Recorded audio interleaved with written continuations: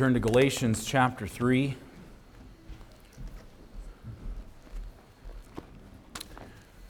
Galatians chapter 3.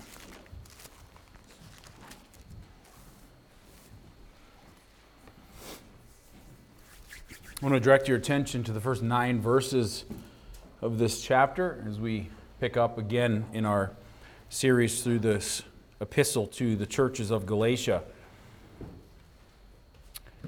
Galatians chapter 3 and verse 1, O foolish Galatians, who hath bewitched you, that ye should not obey the truth, before whose eyes Jesus Christ hath been evidently set forth, crucified among you. This only would I learn of you. Received ye the Spirit by the works of the law, or by the hearing of faith? Are ye so foolish, having begun in the Spirit, are ye now made perfect by the flesh? Have ye suffered so many things in vain, if it be yet in vain? He therefore that ministereth to you the Spirit, and worketh miracles among you, doeth he it by the works of the law, or by the hearing of faith? Even as Abraham believed God, and it was accounted to him for righteousness. Know ye therefore that they which are of faith, the same are the children of Abraham. And the Scripture, foreseeing that God would justify the heathen through faith, preached before the gospel unto Abraham, saying, In thee shall all nations be blessed. So then they which are of faith are blessed with faithful Abraham. I don't want to rush through these verses here tonight. I want to be able to just think our way through this and take some time with it. And I'll try not to be long tonight. I don't think we will, but I just want us to make sure that we're thinking clearly and rightly as we walk through this passage of Scripture. Because sometimes throughout Galatians, especially in chapter 3 and chapter 4, Paul is laying out a defense of the gospel, that salvation is by grace alone, through faith alone, in Christ alone, and not by the works of the law. And he lays out a defense for justification by faith, and some of it could be hard to understand if we're not thinking clearly through this. So I just want us to take our time as we walk through this and point out some principles tonight as we consider the folly of the Galatians. That's the title of the message, the folly of the Galatians. And you notice how Paul says in verse 1, O foolish Galatians, who hath bewitched you that ye should not obey the truth? And we need to go back and understand again what Paul is talking about here.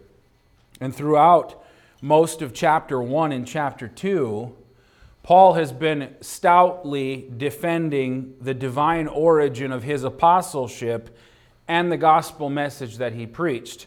And what I mean by that is he was preaching salvation is by grace alone, through faith alone, in Christ alone. In chapter 2 and verse 16, Paul says, knowing that a man is not justified by the works of the law, but by the faith of Jesus Christ. Even we have believed in Jesus Christ, that we might be justified by the faith of Christ, and not by the works of the law, for by the works of the law shall no flesh be justified. Now, why is that an important thing? Because the message that Paul preached, justification by faith, and the authority to preach it, came from God and was independent of men. That's what he has been stoutly defending. In chapter 1, in verse 11, he says, But I certify you, brethren, that the gospel which was preached of me is not after man. For I neither received it of men, neither was I taught it, but by the revelation of Jesus Christ. And so the message he preached, which was justification by faith, the authority to preach it wasn't of men, it was from God. It was independent of men. The reason he had to defend his apostleship and defend the message he preached was because of the influence of some who were called Judaizers. The Judaizers were Jews, and they would often follow Paul to places that he went. And as Paul would preach the gospel, they would come in behind him and try to subvert the gospel. And they were the ones who mixed faith and works together. They said you had to believe on Jesus Christ, but in order to really be a Christian, you also needed to obey the law and be circumcised. And Paul,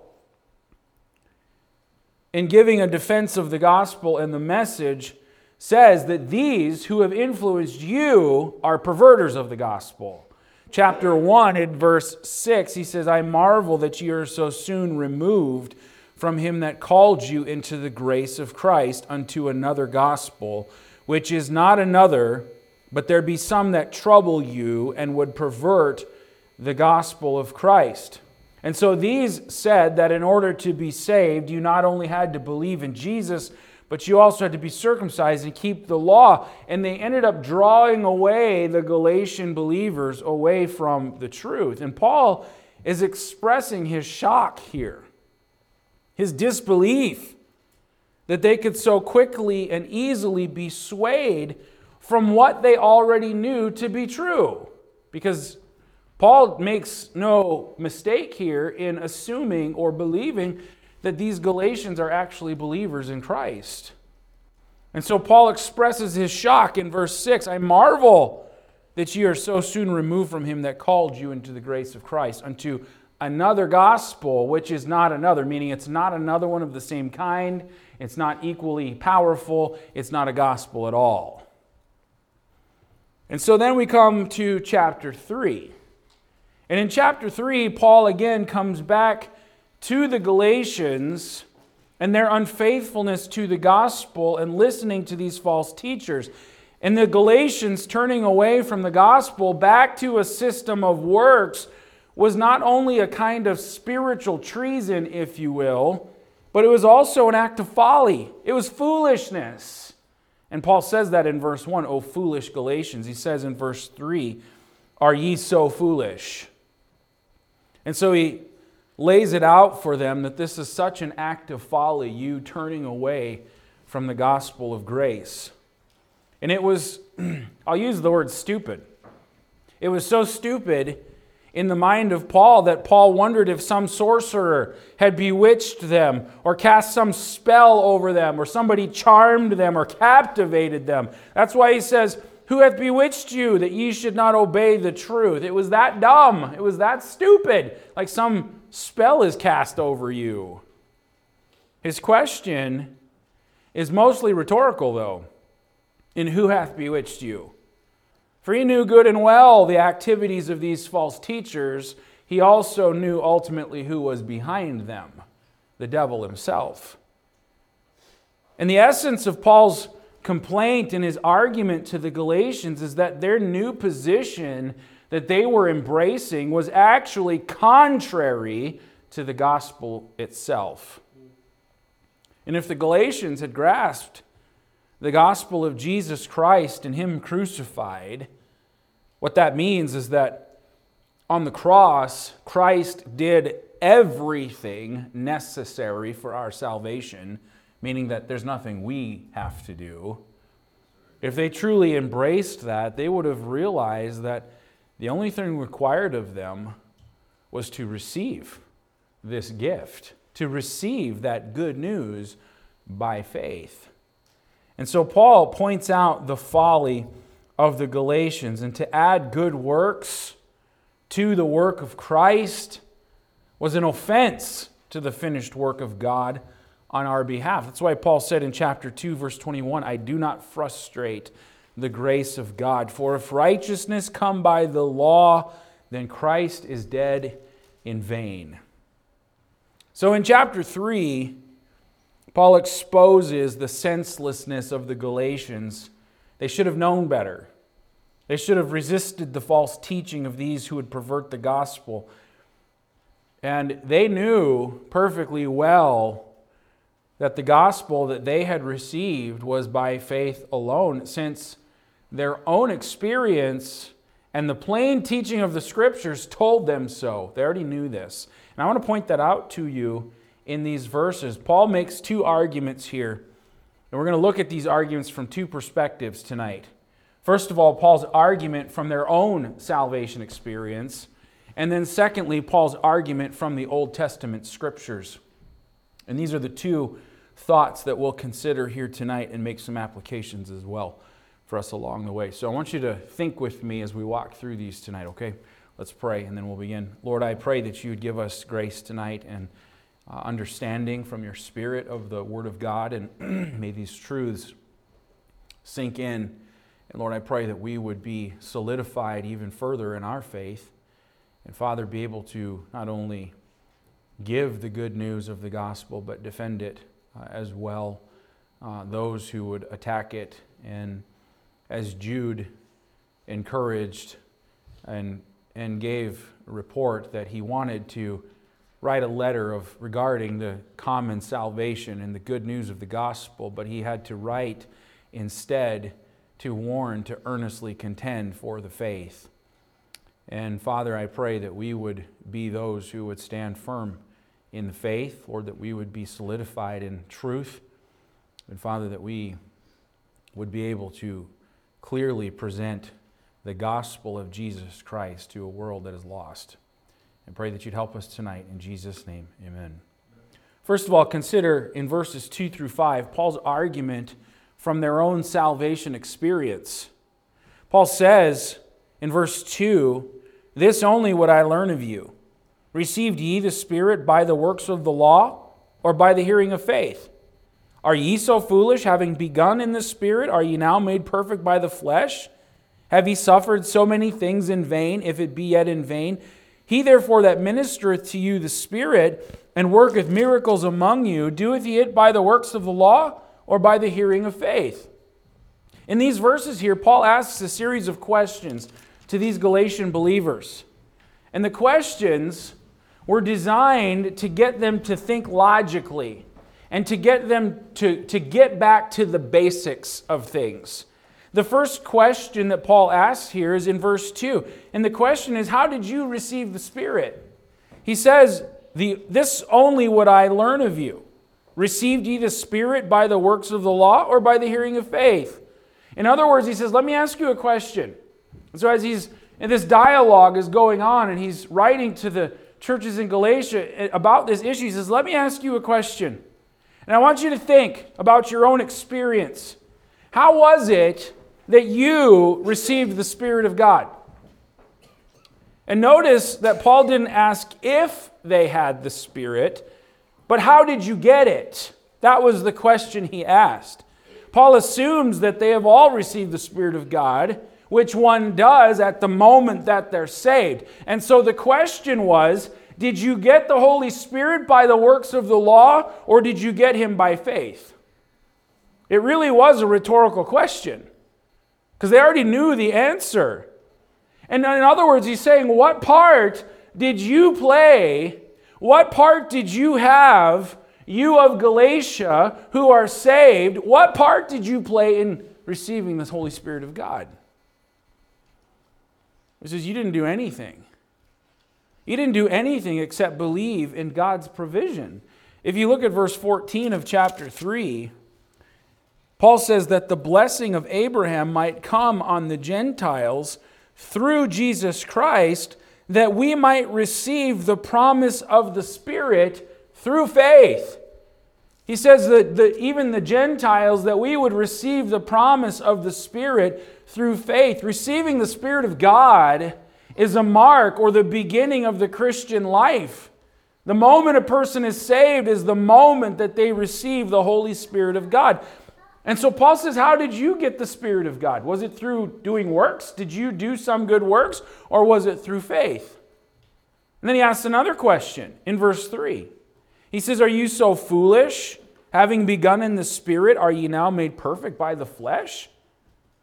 So he says, was the work begun by the Spirit of God in you? You began in the Spirit. There's the answer. You began in the Spirit. Was that not sufficient? Does God need your works to complete His work? Does He need your help? Is salvation a 50-50 deal where you do your part and God will do His part? Is that how it works? Did you have to work for your salvation? If you began in the Spirit, are you so foolish to think that now God needs your help to complete it in the flesh? Well, Philippians 1:6 says, being confident of this very thing, that he which hath begun a good work in you will perform it unto the day of Jesus Christ. I don't see any part of that where that includes us helping God. And so Paul says, if you began in the Spirit, are you so foolish to think that now God needs your help to be made perfect or complete by the flesh. And then you look at verse 4. He says, have ye suffered so many things in vain, if it be yet in vain? They had paid a price. When Paul first visited the churches or the areas of Galatia and preached the gospel and established these churches, they paid a price in persecution.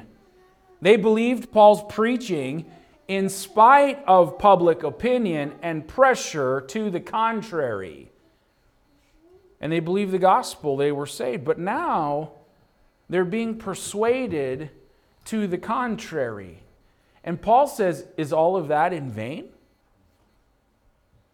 Now look at verse 5. Because in verse 5, Paul uses the same arguments here, but only in a different way. This time it's not from the point of view of those people receiving the Holy Spirit of God, but it's from the viewpoint of God giving the Spirit. He says, He, that's God, therefore, that ministereth to you the Spirit, and worketh miracles among you, doeth he it by the works of the law, or by the hearing of faith? In other words, does God, who supplies the Spirit and worked miracles among you, did He do that for you? Did He give you that because you obeyed the works of the law? Or was it because you heard and you believed? The question is the same, and the answer is the same. That God gave them the Spirit and they received the Spirit not because they obeyed some Old Testament or Jewish law, but because they believed the gospel. And Paul's reminding them of their own experience. These were the facts of their own salvation experience. And Paul had come to Galatia and he had preached to them the gospel. He had publicly portrayed Jesus Christ before their eyes, Jesus Christ crucified. They heard the gospel message, and with the eye of faith, they had seen Christ displayed on a cross and their own need of salvation. They believed that gospel message. They had trusted in Christ, who is exhibited in the gospel, and because of that, they received the Spirit of God. And here's the point of it all. Paul is saying to them, look, you didn't submit to circumcision. You didn't obey some Old Testament law. You didn't even try to. You believed the gospel message. So why in the world then would you turn from that, not only for yourself, but for all others, and try to add works to something that you didn't even have to do yourself? All they had done was hear the gospel of Jesus Christ and how He had died for their sin. They believed that gospel, and the Spirit of God was given to them. Those were the facts of their own salvation experience. And Paul argues this. He says, it's ludicrous then that having begun in the Spirit, that you should now expect to be complete with the flesh. And let me make this application here. The message is still the same today. Doing good works will never merit favor with God. Salvation has always been and will always be by God's grace alone, through faith in Christ's finished work on the cross alone. Some people have professions of faith. They say, oh, I'm a believer, I'm a Christian.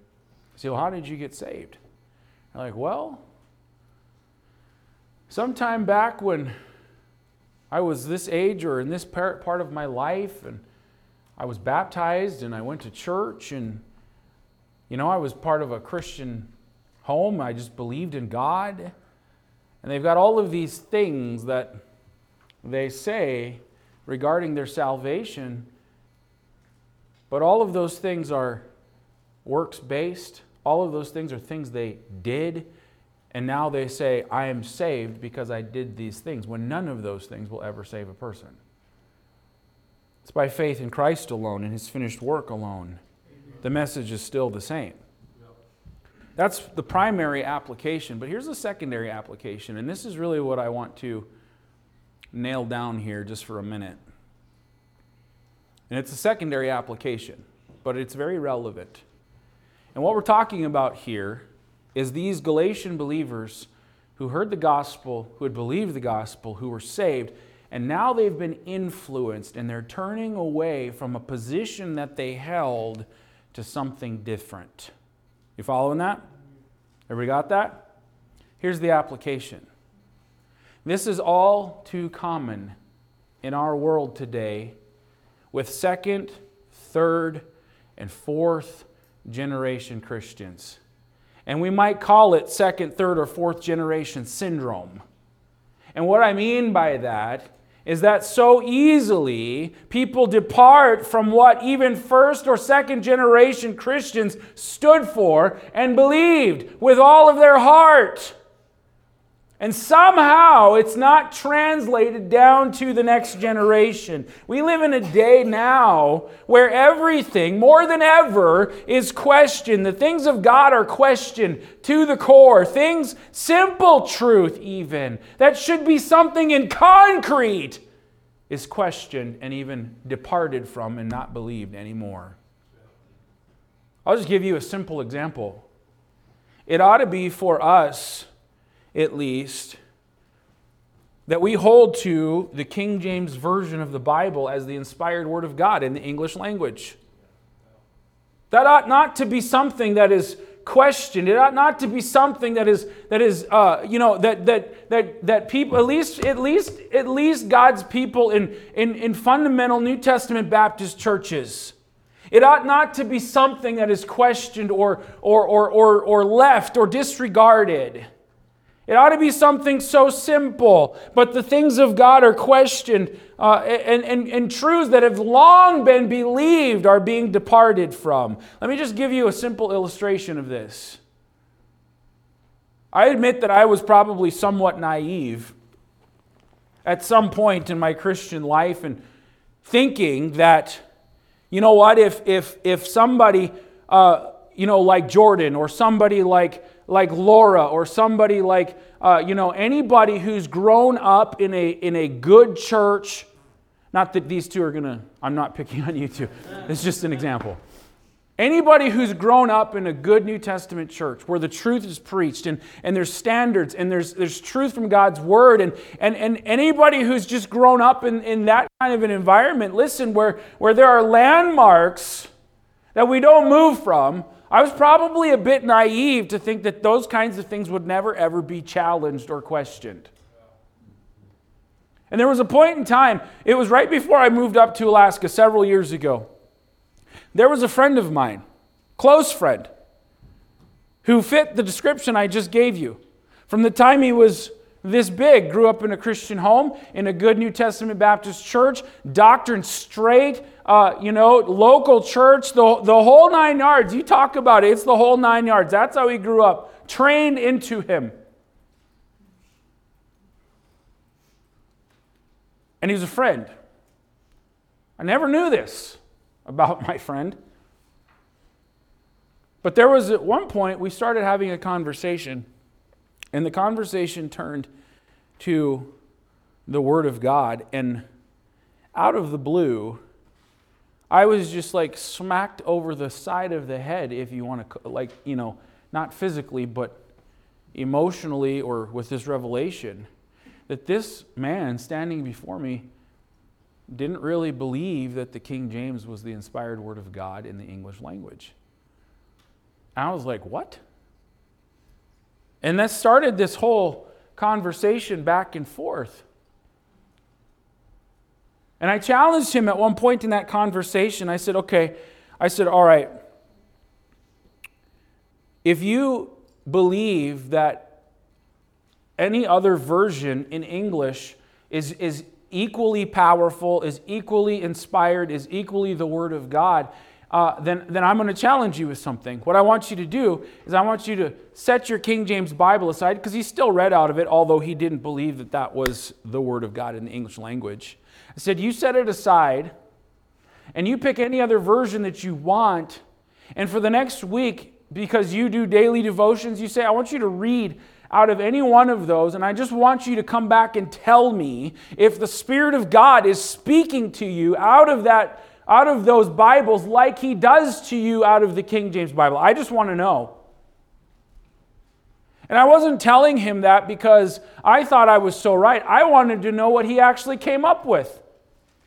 You set your King James Bible aside, you go and read out of any one of them, and you come back to me in a week and you tell me if the Spirit of God speaks to you through it. He said, well, I don't need to do that. I said, well, why not? He said, I don't need to do that to know. I said, well, you could do it for me. I'd like to know. He wouldn't do it. I said, why don't you test it? Why don't you test the theory? Why don't you test the thought by doing that? He wouldn't do it.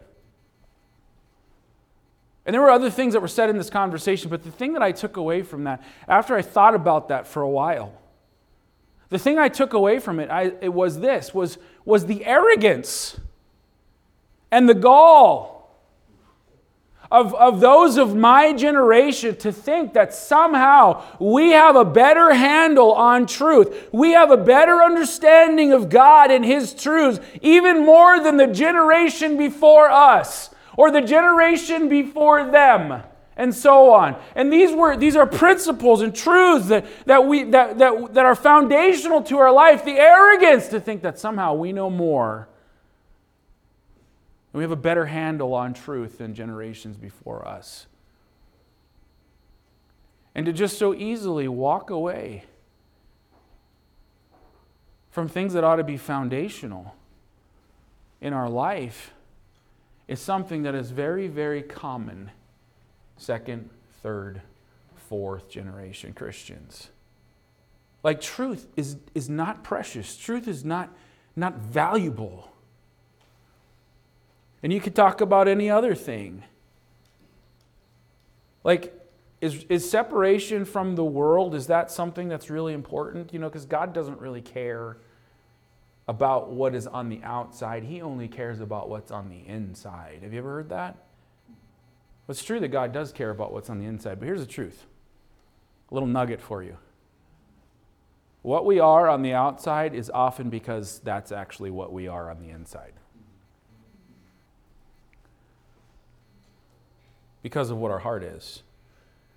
And the point I'm making here is that Paul marveled that they were so quickly and easily removed from the gospel, and it caused them to be fools.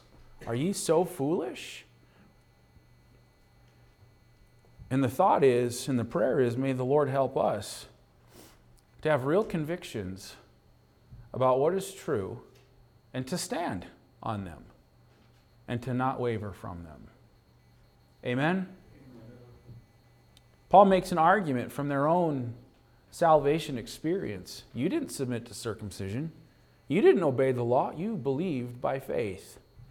And then the second argument that Paul makes is the argument from the Old Testament Scriptures. Look in verse 6. Paul says this, even as Abraham believed God, and it was accounted to him for righteousness, know ye therefore that they which are of faith, the same are the children of Abraham. And the Scripture, foreseeing that God would justify the heathen through faith, preached before the gospel unto Abraham, saying, in thee shall all nations be blessed. So then they which be of faith are blessed with faithful Abraham. Now, in verse 6, Paul alludes to Abraham. And Paul's allusion to Abraham is masterful when you think about what's going on here. Because the Judaizers, his opponents, they were the ones who looked at Moses as their teacher. And so Paul went centuries before Moses, centuries further back to Abraham himself, and he quotes from the Old Testament. He quotes from Genesis 15 and verse 6. In fact, you could just turn over there. In Genesis chapter 15, we'll just go back to verse 5.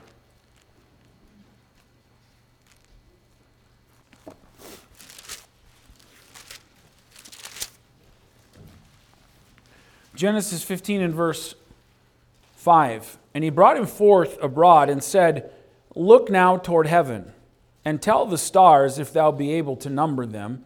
And he said unto him, So shall thy seed be. And he believed in the Lord, and he counted it to him for righteousness. So you go back to Galatians chapter 3 in verse 6, where the Bible says, even as Abraham believed God, and it was accounted to him for righteousness. And I just remind you of what the circumstance was here. Abraham was an old man.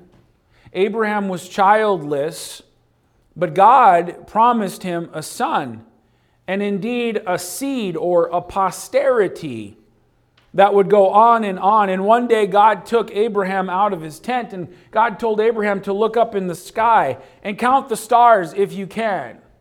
And just take a look at that, and you'll never be able to stop counting. And he said to him, So shall thy seed be. Abraham, who was childless, who was old, Abraham believed the promise that God made to him, and his believing God was counted to him for righteousness. Now consider carefully what happened here. First of all, God was the one who made Abraham the promise. The promise of descendants was plainly known before Abraham's eyes. God said, look at the stars, see if you can count them. This is how your seed is going to be. That means generations and generations and generations are going to come from you, even though you don't have a son. God made it plainly known before Abraham's eyes, much like the promise of forgiveness through Christ crucified had been plainly made known before the eyes of the Galatians. Secondly, Abraham believed God. Despite the inherent improbability of that promise from the human point of view, Abraham cast himself on the faithfulness of God. God was the one who made the promise. I believe God. The third thing is that Abraham's faith in God was counted as righteousness. That means that he himself was accepted as righteous by faith. He wasn't justified because he had done anything to deserve it, or because he had been circumcised, or because he had kept the law. Neither circumcision nor the law had been given at that point in time. He was justified by simply believing God and His Word. Without that, or with that promise of God to Abraham, Paul makes a connection here. And I want you to look at the next verses. Look at verses 7 through 9. So he says, even as Abraham believed God, and it was accounted to him for righteousness, know ye therefore that they which are of faith, the same are the children of Abraham. And the Scripture, foreseeing that God would justify the heathen through faith, preached before the gospel unto Abraham, saying, in thee shall all nations be blessed. So then they which be of faith are blessed with faithful Abraham. Now here Paul is quoting from Genesis 12:3, where the Bible says, and I will bless them that bless thee, and curse them that curseth thee, and in thee shall all families of the earth be blessed. Again in Genesis 22:17, that in blessing I will bless thee, in multiplying I will multiply thy seed as the stars of heaven, and as the sand which is upon the seashore, and thy seed shall possess the gate of his enemies, and in thy seed shall all nations of the earth be blessed, because thou hast obeyed my voice. Now we need to examine what this blessing is. In thee shall all nations of the earth be blessed. What is this blessing, and how are all nations going to inherit it? Well, I want you to look at verse 8 of our text. Verse 8 says, and the Scripture, foreseeing that God would justify the heathen through faith, preached before the gospel unto Abraham, saying, in thee shall all nations be blessed. According to verse 8 here, the blessing is justification. Justification is declaring righteous before or in the sight of God. That's the greatest blessing of all, that we could be right with God. There's two verbs here. And it's justify and to bless. Those are the two verbs. The two verbs to justify and to bless are used as equivalents in this verse. And what that means is that the blessing to all nations would be inherited by faith. And so in these shall all nations be blessed. What is the blessing? That we can have a right standing before God. How do you get that blessing? Through faith in Jesus Christ. In other words, God would justify the Gentiles, but it would be by faith. That would be the only way that Gentiles could inherit Abraham's blessing. Abraham was the father of the Jews. And both verse 7 and both verse 9 affirm that the true children of Abraham who inherit the blessing promised to Abraham's seed wouldn't be those of his physical posterity, the Jews, but those who were spiritual, men and women who would receive Jesus Christ by faith. No, this is what he says. Look at verse 7.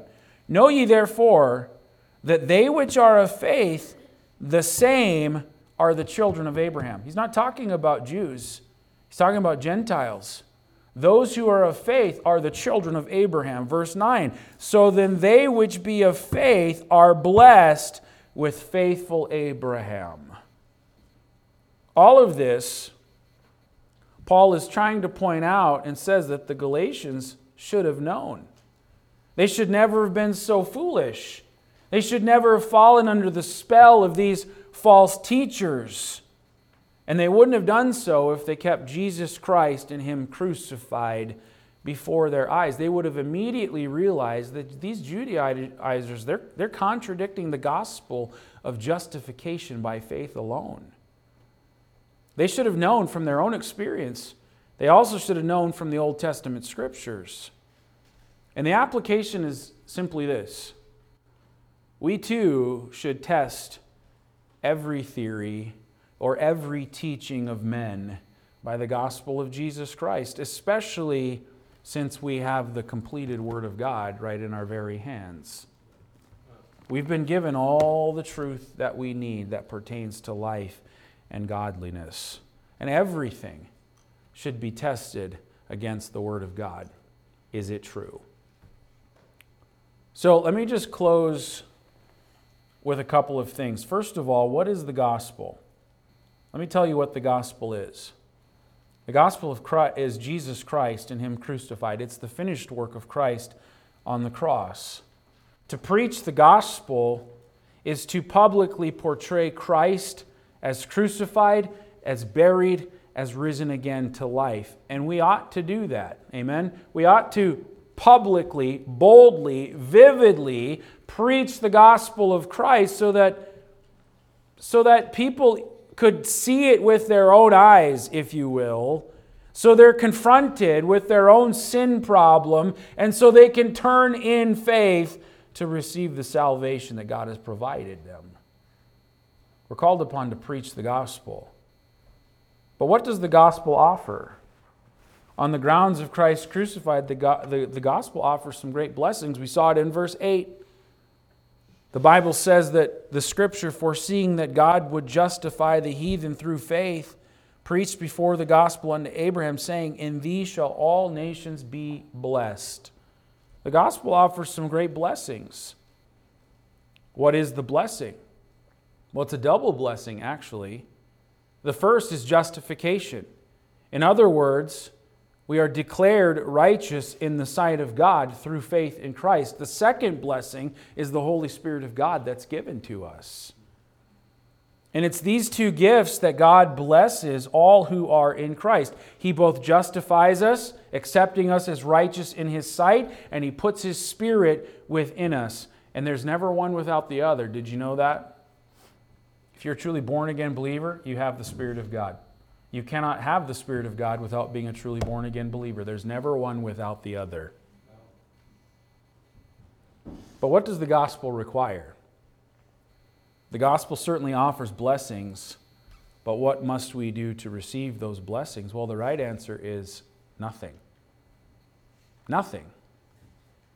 We do not have to do anything to receive the blessing. All we need is a repentant heart toward God, over our sin and faith in the shed blood and finished work of Jesus Christ. Our response is not works of righteousness, but believing in what Christ has already done. And Paul says, obeying the law, what you're trying to do, Galatians, what you've been confused about and what you've been persuaded or bewitched about, obeying the law is attempting to do the work of salvation yourself. Whereas believing is to let Christ be your Savior and rest in what He has already finished. That's the true gospel. That's the gospel of the Old and New Testament.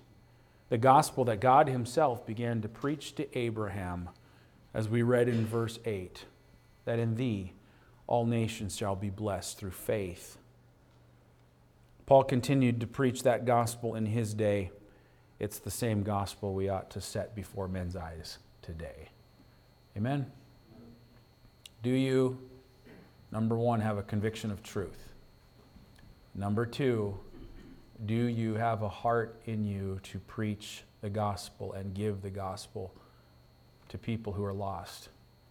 We need to boldly, vividly, publicly proclaim Jesus Christ. Amen? Let's pray. Heavenly Father, I pray that You'd encourage us with the truth of God's Word. Thank You for salvation by grace through faith. Lord, I'm thankful that we don't have to try to keep obeying some man-made tradition or trying to perfectly adhere to the law that we could never, ever maintain. And Paul's going to go on to talk about the impossibility of that, how the law demands perfection, and how the law only condemns to death. But through faith in Christ, there's new life. I'm thankful for the plan of salvation, thankful for the finished work of Christ on the cross who paid my sin debt. And Lord, I pray that You would help us to be faithful, Lord, to proclaim that truth, to present Jesus Christ and Him crucified to people around us. And Lord, I also pray for Your people, Lord, that we would have real convictions about truth. And Lord, that we'd not have the mindset of the world to question or to dismiss or disregard the things of God. But Lord, as we find it in Your Word, as we come to conclusions and convictions about what is true from Your Word, Lord, I pray that we would stand firm and never compromise. And Lord, that You be able to use us to bring glory to Yourself. Pray these things in Jesus' name. Amen.